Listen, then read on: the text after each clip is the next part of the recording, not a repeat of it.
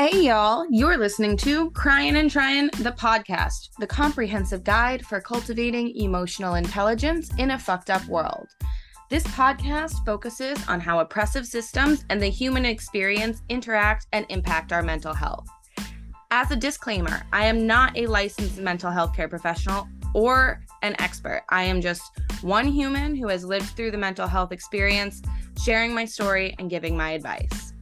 Please, if you or someone you know needs help, seek it out immediately by a professional. I will have hotlines, warm lines, and other support resources available in the show notes. Hello, everybody. Welcome back. I'm Lexi. And I'm Allie. And this episode, we are talking about autism acceptance because April is April is Autism Acceptance Month.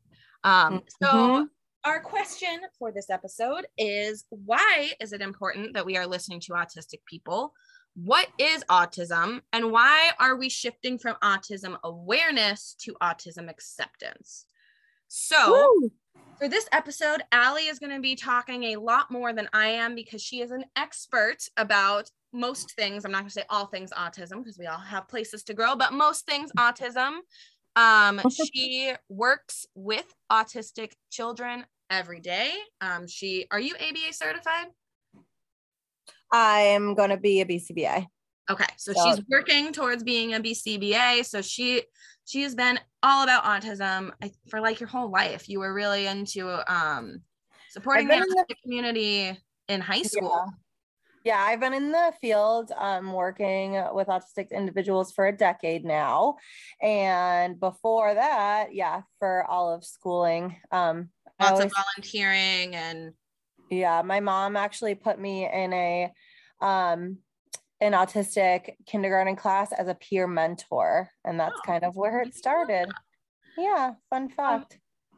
Good to know. All right, so I'm going to start with the Oxford Languages Dictionary definition. So autism is a developmental disorder of variable severity that is characterized by difficulty in social interaction and communication and by restricted or repetitive patterns of thought and behavior. So that definition really starts off with all the negative things about autism, as most medical definitions do. So Allie, what's your definition of autism? So while I don't disagree with that definition, obviously, I, like you said, am just kind of sick of hearing the negatives first. So I really look at autism as just a neurodivergence, the same with my ADHD, any kind of neurodivergence that, and people at work make fun of me for using that word so much. But I stand by that. One time my boss, like my favorite boss, her name is Julia. I had like a shirt on that said like celebrate neurodiversity, and it was like different moths or something. And my classroom, like that's my big push is like neurodiversity. And she literally looks at me and goes, "Did you just learn this word or something?" I was like, "No, Julia, I just really love it." Because to me, using a neurodivergence is such a more encompassing term than saying a developmental disorder. And it takes away some of the stigma too, like neurodiversity, like we're all different. It's not saying that someone is normal or better than anyone else. Right. So to continue with my definition, it's really a neurodivergence in the brain that may process sensory and social situations differently. There's a lot of things that autistic people's brains process differently, but really those sensory and social norms that we have come up with, those are the biggest differences that are really categorized by autism. So, and as Lexi started to say, that this month is Autism Acceptance Month, not Autism Awareness Month. And I say this every year, but we are fully aware of autistic people. It's time that we start accepting them. And that's not like I don't think it's officially called Autism Acceptance Day. We are calling it that. Like, I mean, and the autistic people in the community, definitely have said that. And this is really all Autism Speaks that we're going to bash in a couple minutes. But I do feel like when you Google it, like, or everything on Instagram, it's all autism accepted or awareness still. And so in this episode and like as advocates for this community, and we're hoping that you guys as allies are going to do this too, to shift from being aware to accepting it, because we are all aware, we all know about this, and now we need to shift people to accept the autistic community as they are and change them. Exactly. So, and I think that's a great point, is that we are trying to do this work to make that change. So it's not going to change unless people are getting on board, and we are making small, steps and leeway. And there are, people at my work and other schools I know are definitely changing their views on this because of the people that we teach and because of the people that we come in contact with. So it is so important that we're kind of getting our heads out of our asses and realizing that it is not our job to change autistic people. It is our job to listen and make a more inclusive world, really. Yeah. So to start this, I wanted to kind of play a game with Lexi, and Lexi's going to say some terms about that are kind of like in the world of autism, and I am going to just say a little blurb about them.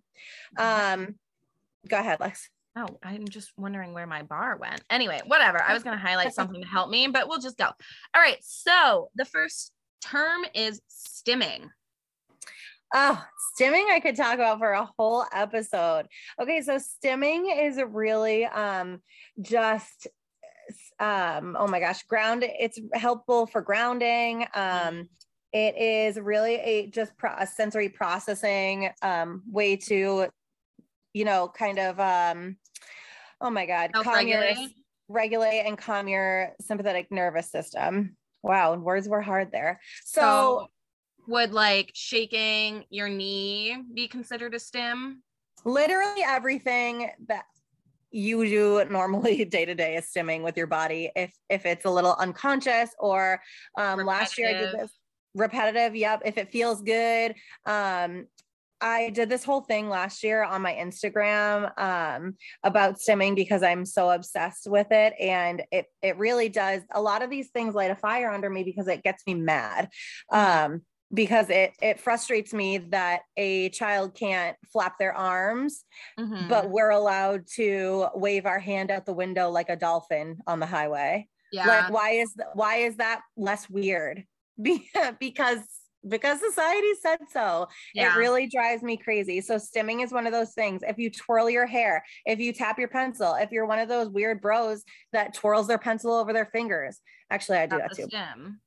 Those are all stims. If you are somebody who rocks back and forth in your chair when you're sitting there, if you shake your legs at night, like those are all stims. This is not an autistic thing. This is a human thing. And one thing that I want to just jump in with, so I'm in this neurodivergence group on Facebook that I just joined, which I can also share a link to if I can figure out how to do that. I can't like invite people to it, but if you would like to be a part of it, you just have to answer some questions and join. But one of the posts was from an autistic person that said, I hate how the things that people associate with autism are the things that autistic people do when they are upset. So like flapping their arms or the tantrums or any of the aggressive behaviors that they're presenting. And it's because that's, it sticks in people's brains more, but like they associate that with autistic people and then don't realize that that's because their needs aren't being met. Right. And it creates a big disconnect. Yes and no. Flapping your arms can be definitely a frustrated thing, but they're just like a regulatory stim that feels good. But I think a lot of people see that as like a weird thing. Typical person wouldn't flap their arms as a typical stim. Like they would probably twirl their hair or flip a pen. And so because a neurodivergent group of people do it, it's seen as weird. Right. And that is what, I mean, when it really does piss me off, because there is nobody writing these rules. Literally. It's There society. Right. There is no reason why one thing is weirder than the other. And that's another thing that we're going to get into, is that myself as a practitioner and teacher and soon to be BCBA, it is not my job, and nor is it my want to change a person. No. It is to help and not change. So let's keep going with these word associations, and then we'll get more into that. Low and high functioning. Oh, okay. So these are still terms that are used regularly, right? But as a person who listens to the community, this is upsetting. It's ableist, and it is classist, because you're literally just defining somebody based on the things that they cannot do. Yep. So in my field, obviously these are terms that are used a lot because it's really a shortcut, right? So we're trying to figure out really what we're saying are, what are the support needs of this individual? Yep. And if we can change our wording to talking about support needs, then it makes it a little less, classist, and it's less offensive if we're talking about, hey, this person has significantly more support needs than this person. Yep. That does not mean that they are low functioning, you know what I mean, or high functioning. So this one is really still pretty controversial, because in medical fields and things like that, yes, like those terms can be used as a short way to describe a human, right?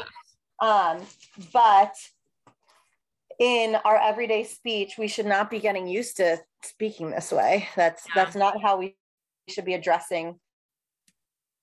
All right. So these terms, just like Allie said, can be ableist.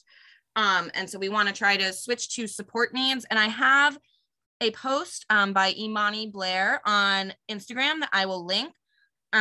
Just in the interest of time, I'm not going to play the audio. You can go watch it on your own if you want to, but it has some autistic creators in there talking about how problematic the terms low and high functioning can be. So we'll link that so you guys can go check that out. Our next term that Allie's going to talk about is nonverbal. So nonverbal, we really think of as people not speaking spoken language, right? And a lot of the times these kids or individuals get characterized as low functioning. Unless you're in the field and you really understand somebody who is nonverbal, you cannot just say that they're low functioning. Yep. I have a lot of kids who maybe nonverbal or, will speak very minimally just to get their needs met. And that does not make them low functioning at all. They just have a different brain process. A different way of communicating. Yep. All right. The next one is autistic versus allistic, or is it allistic? Allistic. That's just a term for people who are not autistic. Yep. Yep. All right. Quick and easy on that one. So having autism versus being autistic. Can you speak on that a little bit and the different types of language used? Yeah. So there was a big push, I don't remember, a long time ago that like at least 5, I think.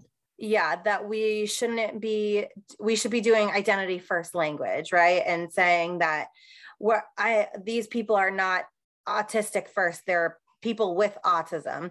And you're going to hear me say this a lot through the episode, but this was primarily from parents. This was primarily from people who were not able to advocate for themselves and were saying, my child is not just their autism and yada, yada, yada. And that is okay. If that is their prerogative, that's fine. But when we really listen to the community of autistic people are autistic, right, of autistic people who can really advocate for themselves, more often than not, you hear that, no, we don't need to be using person first language. It is okay to say an autistic person because their autism is amazing and wonderful. And it's not something, right, and not a bad thing, right? So they don't feel the need to say that they're a person first with autism. No, that's not how it's shaken up to be. Yeah, so the big push from the community has been to use identity first language. And again, like what Ali said, it's to destigmatize it by saying, yes, I am an autistic person. There's nothing wrong with that. But when you say I am a person with autism, or if other people are putting that label onto you, it's like minimizing the autism, when for a lot of autistic people, they relish in the fact that that is who they are and how they live their lives. But one thing that is really important is to ask the person themselves. Right, like, exactly. Even though the majority of the community wants identity first language, not everybody does. So and we're going to talk about Autism Speaks and how much we don't like them later, but they did do a poll, and 69% of people who responded to that poll preferred identity first language. So a majority of people within the autistic community do prefer identity first, but always ask, because you don't want to make assumptions for people. All right, Allie, can you tell us about masking? Yes. So masking is kind of what it sounds like. It is a metaphorical mask to wear to appear normal in your environment. So this is something that autistic women are really, really good at, and why they're so much less diagnosed. Yeah, I was just going to ask that, if that's part of the reason why we see they're underrepresented. Yes, absolutely. The ability for a woman with autism to mask is incredible. I experience this all the time. It is a way to decrease your anxiety, and really just like those unknowns that you don't know what the situation you're going into is.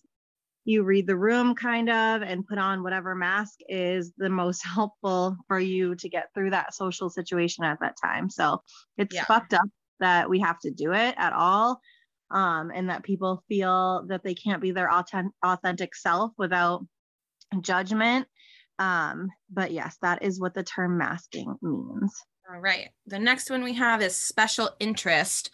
And I put in parentheses savant with a question mark. Do savants fall in this category? Yeah. So savants are extreme. They're the outliers. So savants get like grouped into autism way too often. There's all different kinds of savants, but like the movies that you see. But yes, a savant may or may not have an ability that is their special interest, but that doesn't mean that their special interest is what their savant like skill is. Does that make sense? Yeah. So some savants, or like people who are like incredibly talented at piano or something like that, that might be their special interest, but that's not to say that they don't also love like Marvel or something. Okay. So yes and no. Savant is really just a word for someone who is incredibly talented at something. All right. And should not be taken as the baseline of an autistic person. All right. Thank you for clarifying, because my brain, when I saw special interest, I was like, oh, savants, is that what she's talking about? Oh, no. So most autistic people, you know, when you're being screened or whatever, where you look for a special interest. So this is something that presents itself differently in all kinds of people, but typically when you have a special interest as an autistic person, you're an expert at that, right? So so I'm thinking of one of my students who knew everything there was about the peregrine falcon. Yes. Yeah. So that was his special interest. Exactly. Yes. I like to think that my special interest is the brain. I mean, it is neuroscience, autism. That's my special interest. Some others that, like on TikTok, there's this girl who's like really, really obsessed with moths. Hers is really, I love that. So yeah, it really is just, and special interests can change. So they can differ from like, but it's usually in like seasons. So like you don't usually have more than one special interest. You can, but you don't usually have them, more than one at a time. And usually it lasts over the span of years. So because you become an expert at that thing. Yeah. Okay, cool. Cool. So the last one on here is Asperger's, and this is actually a term that we do not want to use. Why is that? Oh my God. So yes, I actually just learned about this a couple of years ago, and Hans Asperger's, who is what Asperger's obviously is named after, was a physician in Nazi Germany, and he is known for putting children, neurodivergent children, through all kinds of extreme, terrible experiments, specifically children. Yeah. Rad. I don't want to speak too much on it because I still have a lot of learning to do. Yeah. But from what I gather from the community and from what I've done for my own research, yeah, that's fucked up. And to be honest with you, the only difference between somebody with Asperger's and somebody with autism, it used to be that it was characterized by like lesser support needs. Oh, okay. So, and higher social issues. So they were like, people used to be categorized as Asperger's if they like could live on their own and if they held a job, but like they were weirdos. Right. Okay. There's no reason for that diagnosis, and we absolutely should not be idolizing a man who did terrible things to autistic children. Yes, agreed. Okay, cool. So now we have a bunch of terms under our belt, and we gave a very brief overview of what autism is. So now we're going to kind of move into some of the controversial topics in the world of autism.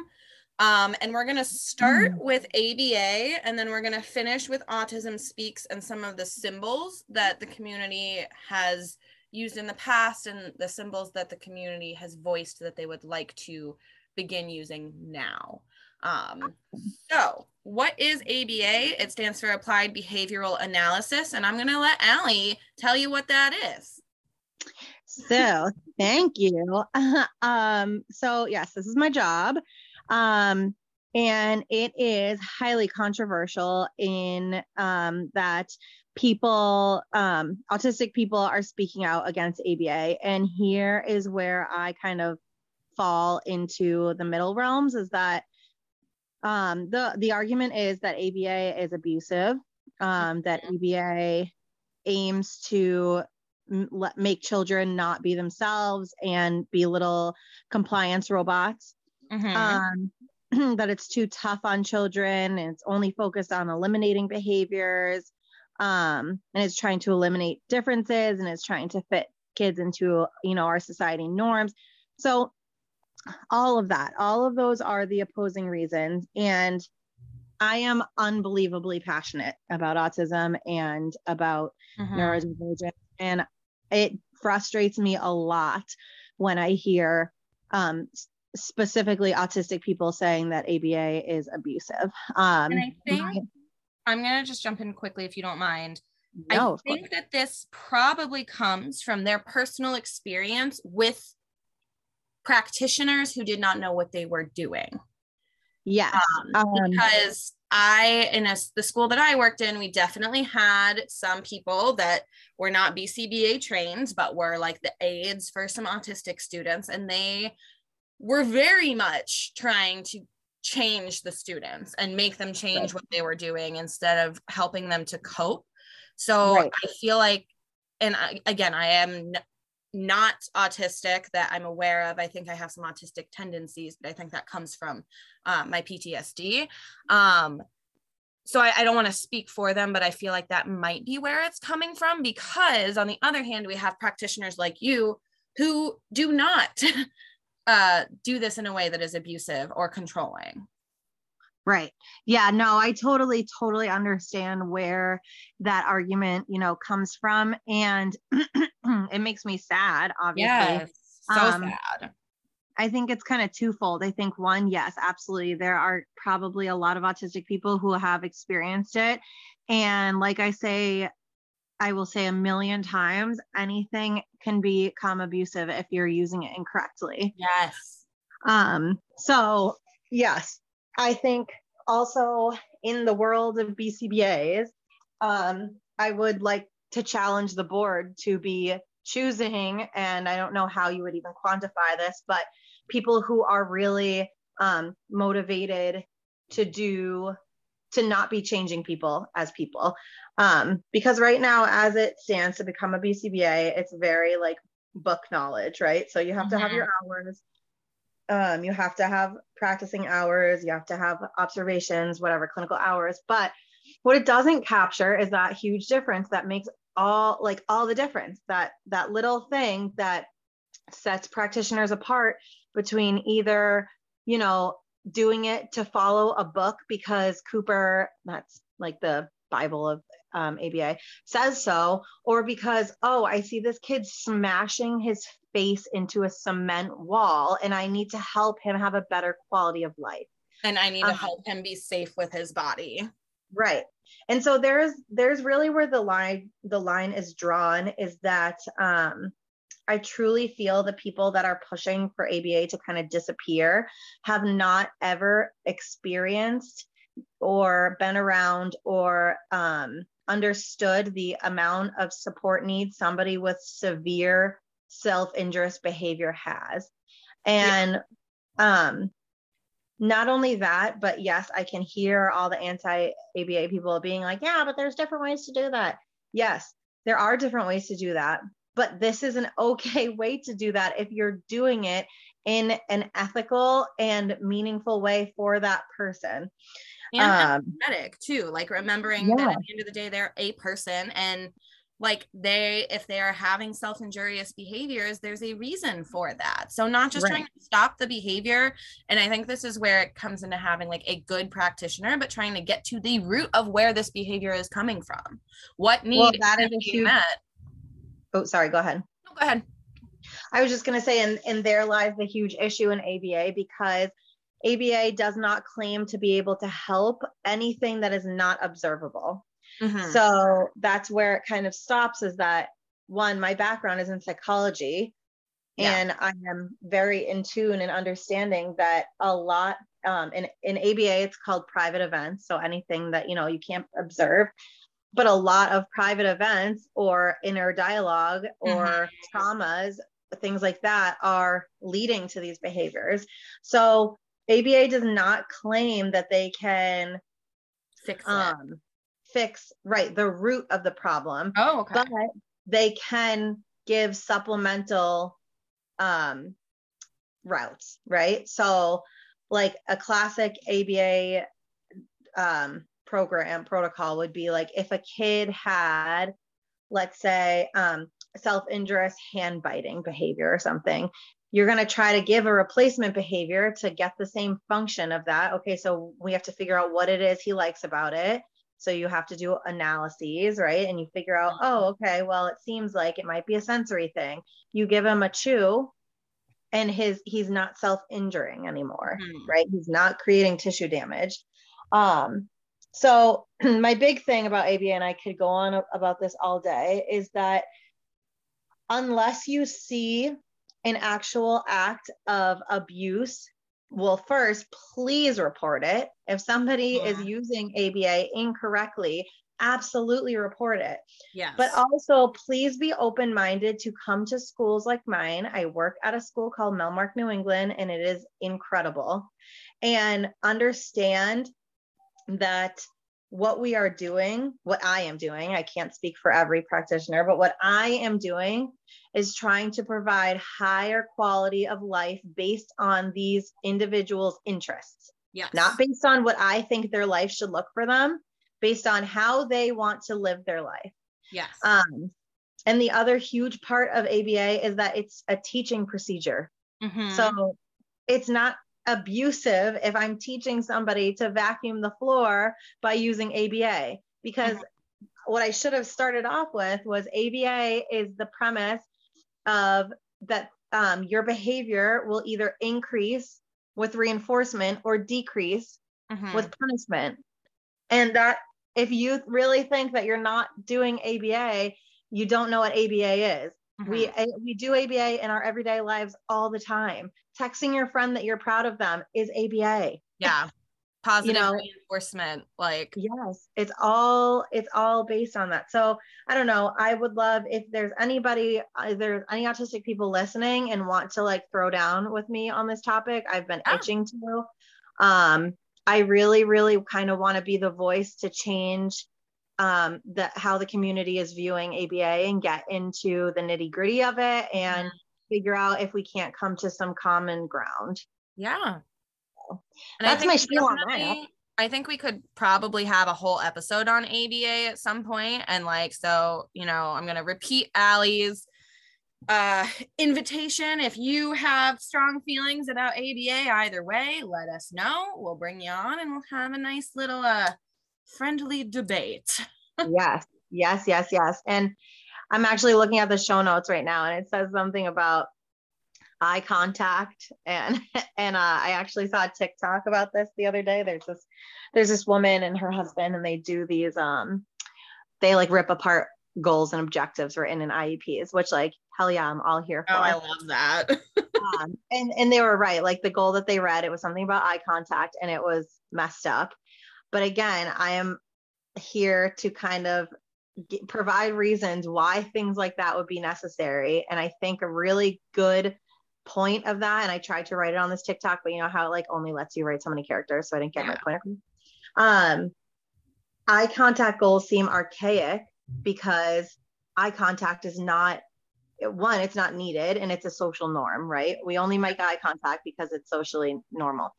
However, things can turn into a safety need really quick, right? Yeah.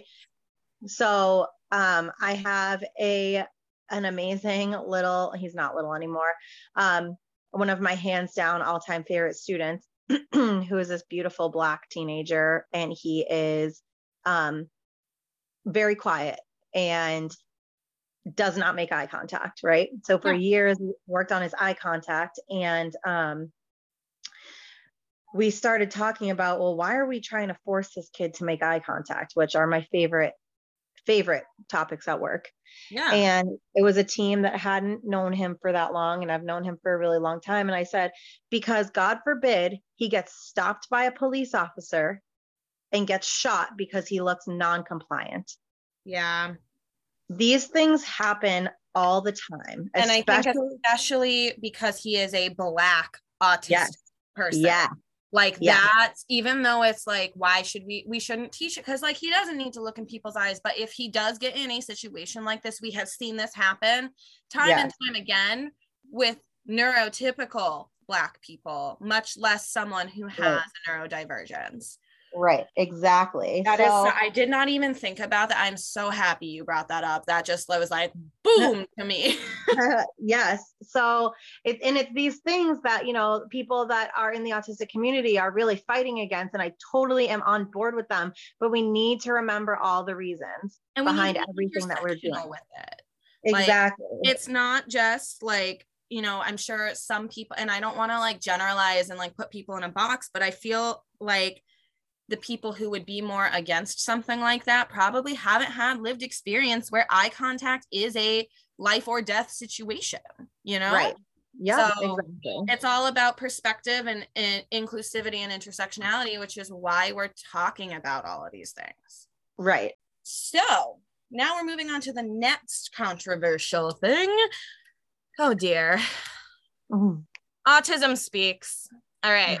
So we're going to try and give a quick unbiased view before we give our opinions. So this is a quote from their website.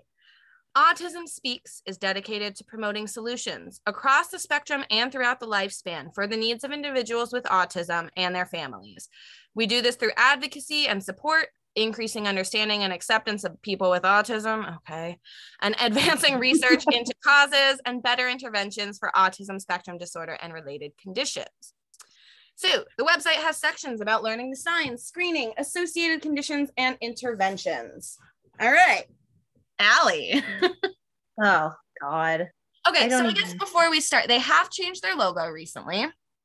Good for them. Wow, and they say they're making changes. However, it doesn't really seem that way. Right. So the problem is, and whenever I get into this Autism Speaks debate with people, there's a couple hot ticket things that I always say. Number one, there are no autistic people on the board. None. Not one. None. And then I go into playing devil's advocate. Okay. So we have to understand that first, let me put it out there. No, I do not agree with Autism Speaks. That it's so wrong. But it's wrong because these are groups of parents with children with significant support needs, right? Yeah. So kids who come to my school. Okay. And this was actually started by a set of grandparents who wanted to support their autistic grandchild. But a common theme that we will see is that it feels like people that support this organization want to make the lives of like caretakers and family members of people who have autism easier. Right. Instead of, it seems like it's more geared toward like making life more, making it feel like making people fit in more and like trying to cure it and eradicate it instead of trying to support people where they are and accept them as they are. Right. So, and that is the biggest issue is that, I think I put it in the show notes, but there, we'll definitely put it in the show notes, that there is an ad from, oh yes, what did I say? 2016. Yeah. And it's a commercial and it says, and I quote, "I am autism. I am visible in your children, but if I can help it, I am invisible to you until it's too late." And just rhetoric like that, like constantly saying how terrible autism is and how scary it is. And in one of them compared it to childhood cancer. Yeah, leukemia. So the premise, it's just archaic is really what it is. And I know, again, I'm going to probably say on every episode, we attack boomers. And by we, I mean, I do. I'm in there too. Yeah. This is really like just has the reeking of a boomer trying to do what they thought was a good thing. And that's because, like, I want to play devil's advocate. Like it wasn't started out of spite, right? It was, they really thought they were doing the best thing to help their children and people in their lives. And then it ended up having these unintended consequences that we are now realizing how harmful those are. Right. And the problem now is that if they are truly listening, then they need to truly adapt. And adapting is not changing your logo. It is hiring autistic people. It is listening to the community. It is apologizing for your past mistakes and beliefs that are proven to be wrong and hurtful, really. Yes. And so Autism Speaks has a lot to do. They have a lot of cleaning up to do. And what it really boils down to is that Autism Speaks is a parent program, right? It is for parents with children with significant support needs, and they feel like they have a community now because all these other parents, and believe me, I have lots and lots of them at my job, and a lot of them, if not all of them, are really great people. But what they're not seeing is that autism doesn't stop at the extreme support needs level of children. Yes. It doesn't. It goes all the way to almost needing no supports, right? And so by marginalizing this group and saying that we should eradicate autism because some of children have undesired behaviors because of it is terrible. Yeah, that's like, it's so hurtful to the whole community. It like brings up kind of like Holocausty vibes almost, but not that severe, you know, like this is something that we don't like and we don't want it, so let's get rid of it. Like obviously it's not that extreme, but the similar principle, like we don't like this, we want to get rid of it. Yeah, we don't understand it. Yeah, exactly. So the next time you see, I challenge all of you to do your Autism Speaks research and really go into it with a gentle, kind heart, because yes, it is not good, and we should not be trying to support finding a cure, but we also need to be cognizant of that these are parents that on their last hope trying to get some help for their children. And like that's something too, like if you were thinking about the type of parents who are finding community in this organization, they have children with extreme support needs, and that is not an easy thing to have to deal with, and to have to support someone like that 24/7, you know? So like, I do feel empathetic for these parents that they're trying to find anything that they can to help them, but then in doing so, they're kind of losing sight of like who their children are and what is good about their autism and what makes them special with their autism, you know? Right. I do think that somewhere down the line, it would really behoove us as a community to separate the spectrum somewhere, because I'm seeing so much dissonance between people that are able to advocate for themselves and then these parents that are advocating for their kids, right? Because unfortunately, we cannot say that the experiences as an autistic person in the field of children that I have and I work with is the same as somebody running their own TikTok, talking about how their sensory overload led them into a meltdown, you know? So I just think that instead of, and maybe not separating, but a lot more understanding of that the spectrum is wide and is vast and is not linear, but more circular, is really, really, really important as we try to move forward in acceptance and not awareness. Yeah. So we have a lot of articles that we're going to share in the show notes that talk about like the facts about Autism Speaks, some Washington Post article that has a lot of really good stuff. So I'm going to read some quotes from that article right now. So hold on, I just want to find the title of it so I can tell you. The Washington Post article is "The biggest autism advocacy group is still failing too many autistics," and this is written by Sarah Luderman. So the first quote that I want to start with is, "The organization has actively contributed to the hostility that autistic people face. Obviously, the organization did not create the hostility, which has caused great suffering. But as the largest nonprofit related to autism, it has spent years promoting ideas and information that furthered the stigma and misunderstanding about the condition." So in 2009, Autism Speaks released an ad titled "I Am Autism" that portrayed autism as a silent and sinister killer. It claimed that the autism works faster than pediatric AIDS, cancer, and diabetes combined, and ensures that marriages will fail, financial ruin will ensue, and that it will, quote, "rob parents of their children and dreams." So in that sentence, those are some fighting words. Rob parents of their dreams. So Autism Speaks is saying that it is more focused on making parents comfortable than helping autistic people. Big yikes. Big yikes. Big yikes. So another quote that they have is that it has also consistently, this organization has stood against autistic empowerment and self-advocacy on Capitol Hill. They lobbied heavily to kill an amendment to the Autism Cares Act that would have set benchmarks for the inclusion of autistic people in the research and policies that affect their own lives. So the Autism Cares Act gives billions to provider organizations and nothing to autistic-led groups, services, or quality of life improvements. And Autism Speaks has also embraced the aesthetics of neurodiversity without adopting its principles in any meaningful way. And we're saying by embracing the aesthetics, changing their logo, changing what their mission is on their website, but still behind the scenes doing the same stuff that they have been, lobbying against self-advocacy and autistic empowerment, like all of these things. So basically it projects the idea and reinforces the idea that autistic people are a burden to society. Right.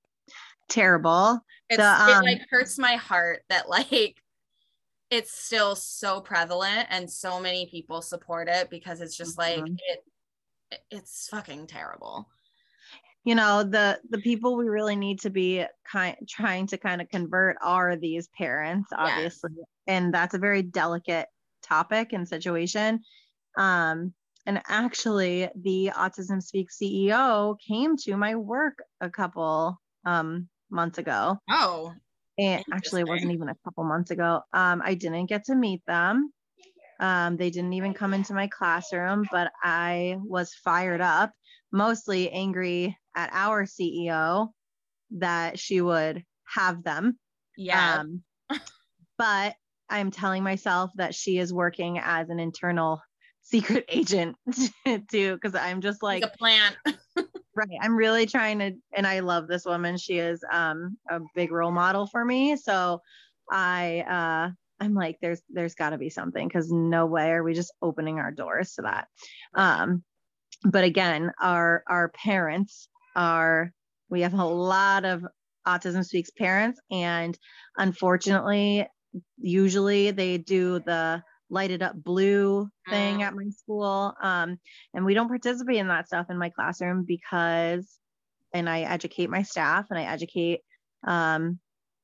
people who want to listen on all of these things, but it starts with little things like that. You have to be the one, teachers out there, if you're listening, you have to be the ones decorating your classrooms with infinity symbols, talking about I post, who was it? One of my amazing staff packs, they posted like 6 amazing autistic people throughout history. Like, we have to be the ones that are showcasing this stuff.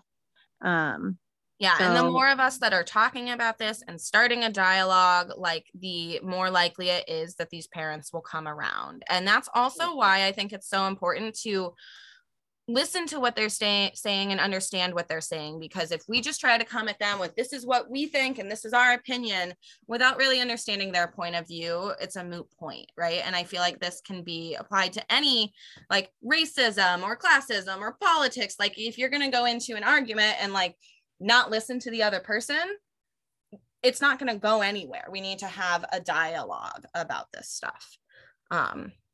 So we also have some organizations that we put together a list of them that actually support autistic people and are comprised of a majority of autistic people. So do you want to, like, popcorn read these, Al? Sure. The Autistic Self-Advocacy Network is an organization run by 4 autistic people, and they work to create changes that benefit all autistic people and make tools for the community that you can use to get involved in advocacy. There's also the Autistic Women and Non-Binary Network, AWN, which seeks to share information which works to build acceptance and understanding of disability while dispelling stereotypes and misinformation, which perpetuate unnecessary fears surrounding an autism diagnosis. We love that. We love to get rid of unnecessary fears. And then Self-Advocates Becoming Empowered. All of these are acronyms. So SABE, they work to ensure that people with disabilities are treated as equals and are given the same decision choices, rights, responsibilities, and chance to speak up to empower themselves as everyone else. And this is really like one of those that I feel like my work should be backing, because we do a lot with getting our students into the workforce. And to be advocates for themselves. As much as possible. The next one is the Autistic People of Color Fund. Provides micro grants to Black, Brown, Native, Asian, and mixed race people in the autistic community for survival, organizing, leisure, and pleasure. So if you want to put your money where your mouth is and help support the autistic community, you can go donate directly to that fund. And that money will help to support marginalized groups within the autistic community. And oh my God, honestly, being autistic and white is so much easier than being autistic and any other color else. Yeah. Yes. Because go ahead. I was just gonna say, because you can see it in every avenue. If you're in the field, every school that you go to, the statistics are going to be much heavier, even if you are in an urban community, or, I don't know, it's just very disheartening that how much better these little white boys with autism are treated. Yep. And that's, again, where intersectionality comes into play. Like if you are an advocate and an ally, but that stops at white people, then you're not really an advocate or an ally. It needs to include everybody. Right. And then this last one, or we might have a few more. This is called, okay. This is called Communication First, and it works to educate the public, advocate for policy and reform, and engage the judicial okay, you know what I'm trying to say, system to advocate the rights, autonomy, opportunity, and dignity of people with speech-related communication disabilities and conditions. So this is a great one too, and it spans across autism and multiple other things. People that have had strokes and suffer from speech loss, so all kinds of things here. So yeah. Even people that are part of the deaf and hard of hearing community. Mm-hmm. So what does Autism Speaks need to do to improve? I think we've kind of really touched on this a lot already. They need to call themselves what they are, that they are parents or families of children with significant support needs, trying to impact their children's lives and trying to make their lives easier, but that this doesn't necessarily extend to the entire community. Right. And I think most important is that they really need to listen to and include autistic people in their work, which all of the other organizations that we just listed are doing that already. So, you know, Autism Speaks, get your shit together. You've been called out. You've been called out numerous times. Yes. So I don't know how we're still doing this whole song and dance.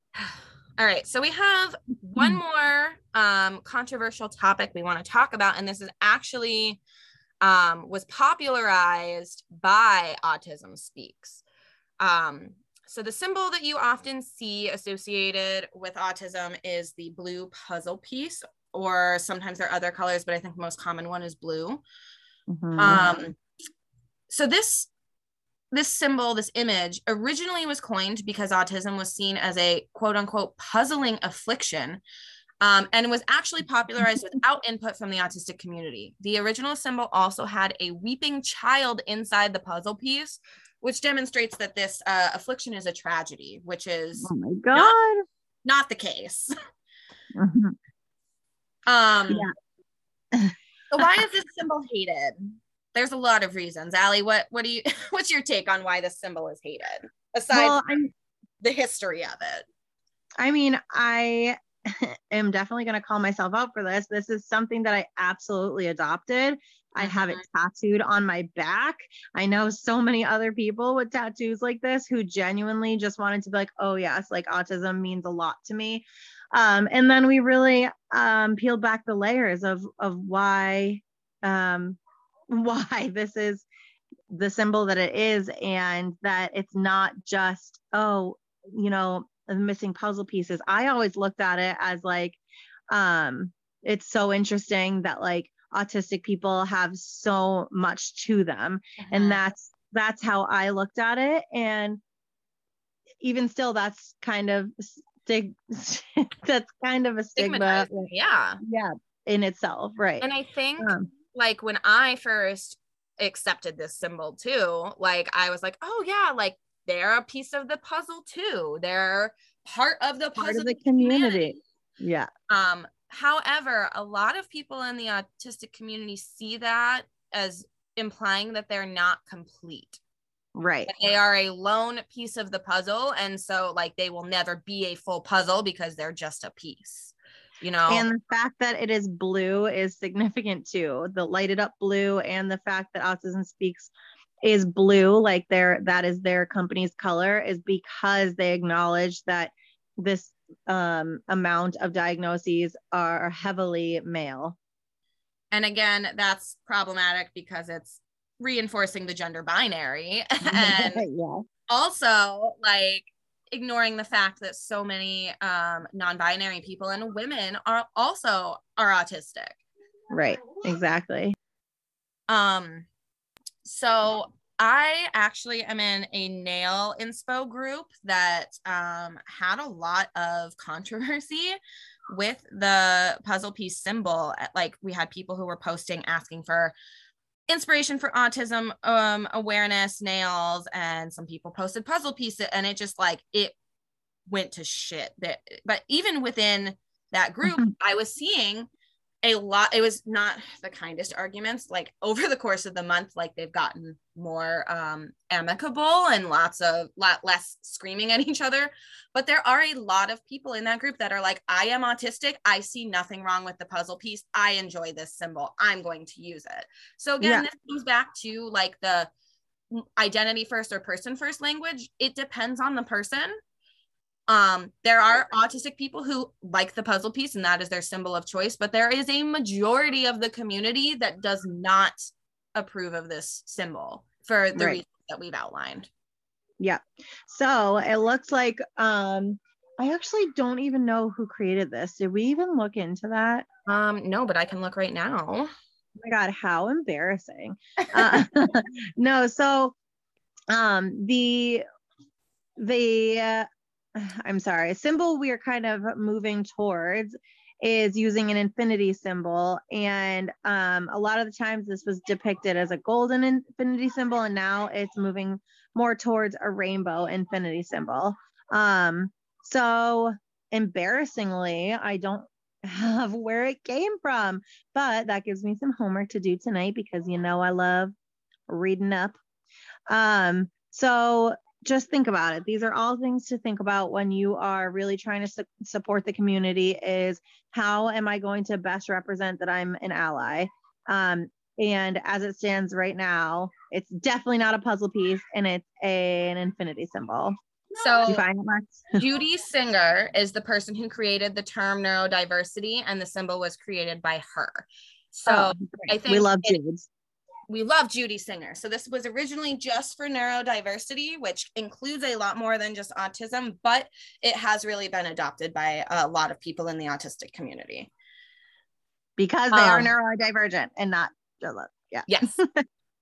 So Autism Speaks did put out a statement in 2018 saying the puzzle piece is important because it represents the search for answers that will lead to a greater understanding and acceptance of people on the autism spectrum, which doesn't whatever okay. I can see that, but they're just kind of like digging their grave. Like you're being told that autistic people don't want this symbol, and then you're just digging in your heels and saying we're going to use it anyway. Right, fuck you.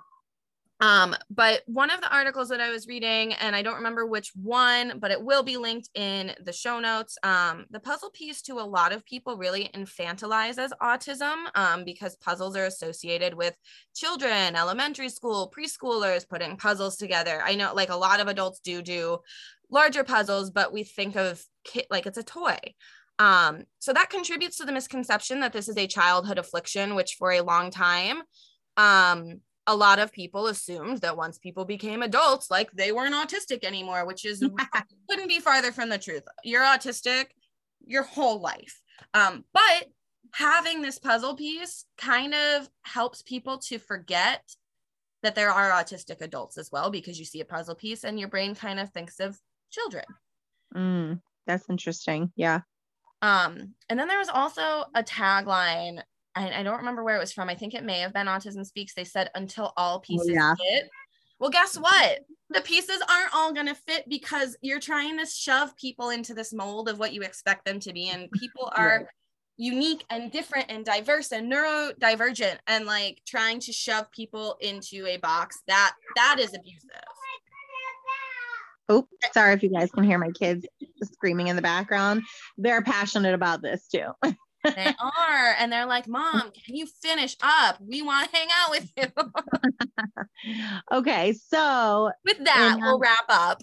Yes, we will wrap up. There's lots of notable people. If you want to start by reading, there's a really great book by Devin Price. They are a non-binary autistic person. And who wrote an amazing book called Unmasking Autism, Discovering the New Faces of Neurodiversity. My friend Pax, my staff Pax at work is reading this right now, and they say that it's amazing too.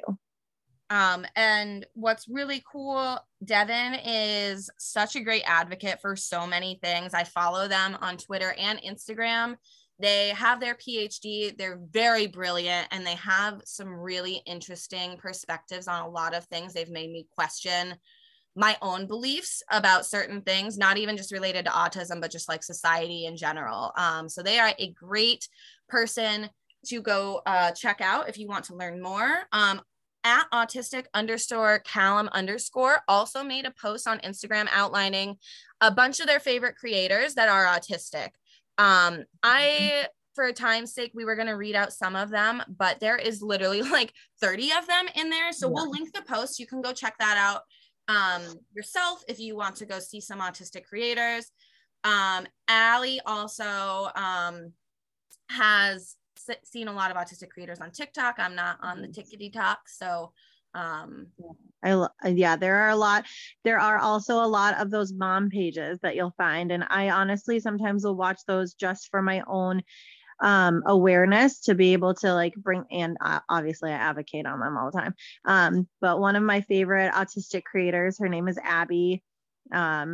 She makes hats, and she's a 20-something, and her mom does, prompt questions, but you can tell it is in a way that this mother truly accepts and loves her daughter for who she is, and wants to promote that. So Abby's Hats is an awesome TikTok person to check out. We have some names of some other really great, notable autistic people. Temple Grandin. Duh. I'm not gonna. Do you know how to say this name? Satoshi. I don't know how to say his last name, but he's the creator of Pokemon. Okay. Is that supposed to be Seinfeld? Yeah. Okay. Yeah. Okay. So Allie spelled it SINEFEILD. Shut up. Listen, we'll do a whole episode on dyslexia too. Oh my god, I was like, I don't want to read that in case it's like someone's name and it is Seinfeld. Seinfeld. Leave this Seinfeld. Seinfeld has the autism. Oh my god. Sorry. Let's cut that up. Okay. So there's a million more names that we could get into, but really I encourage everyone to do some digging this week. In it is the last week of April. So it's the last week of Autism Acceptance Month. And see, I still have work to do. So yeah, do something for the community. Yeah. Learn something. Ask us questions. Just reading up yourself to educate yourself. If it's advocating for people, do what you can to be an ally. And not just this month, but all the time. Yes. But thanks for coming. As always, we appreciate you guys so much. Keep trying to get through those. You. We do love you, and keep trying to get through those mentee bees. And stay crying in those chubbies. We'll see you next time. Bye. Bye.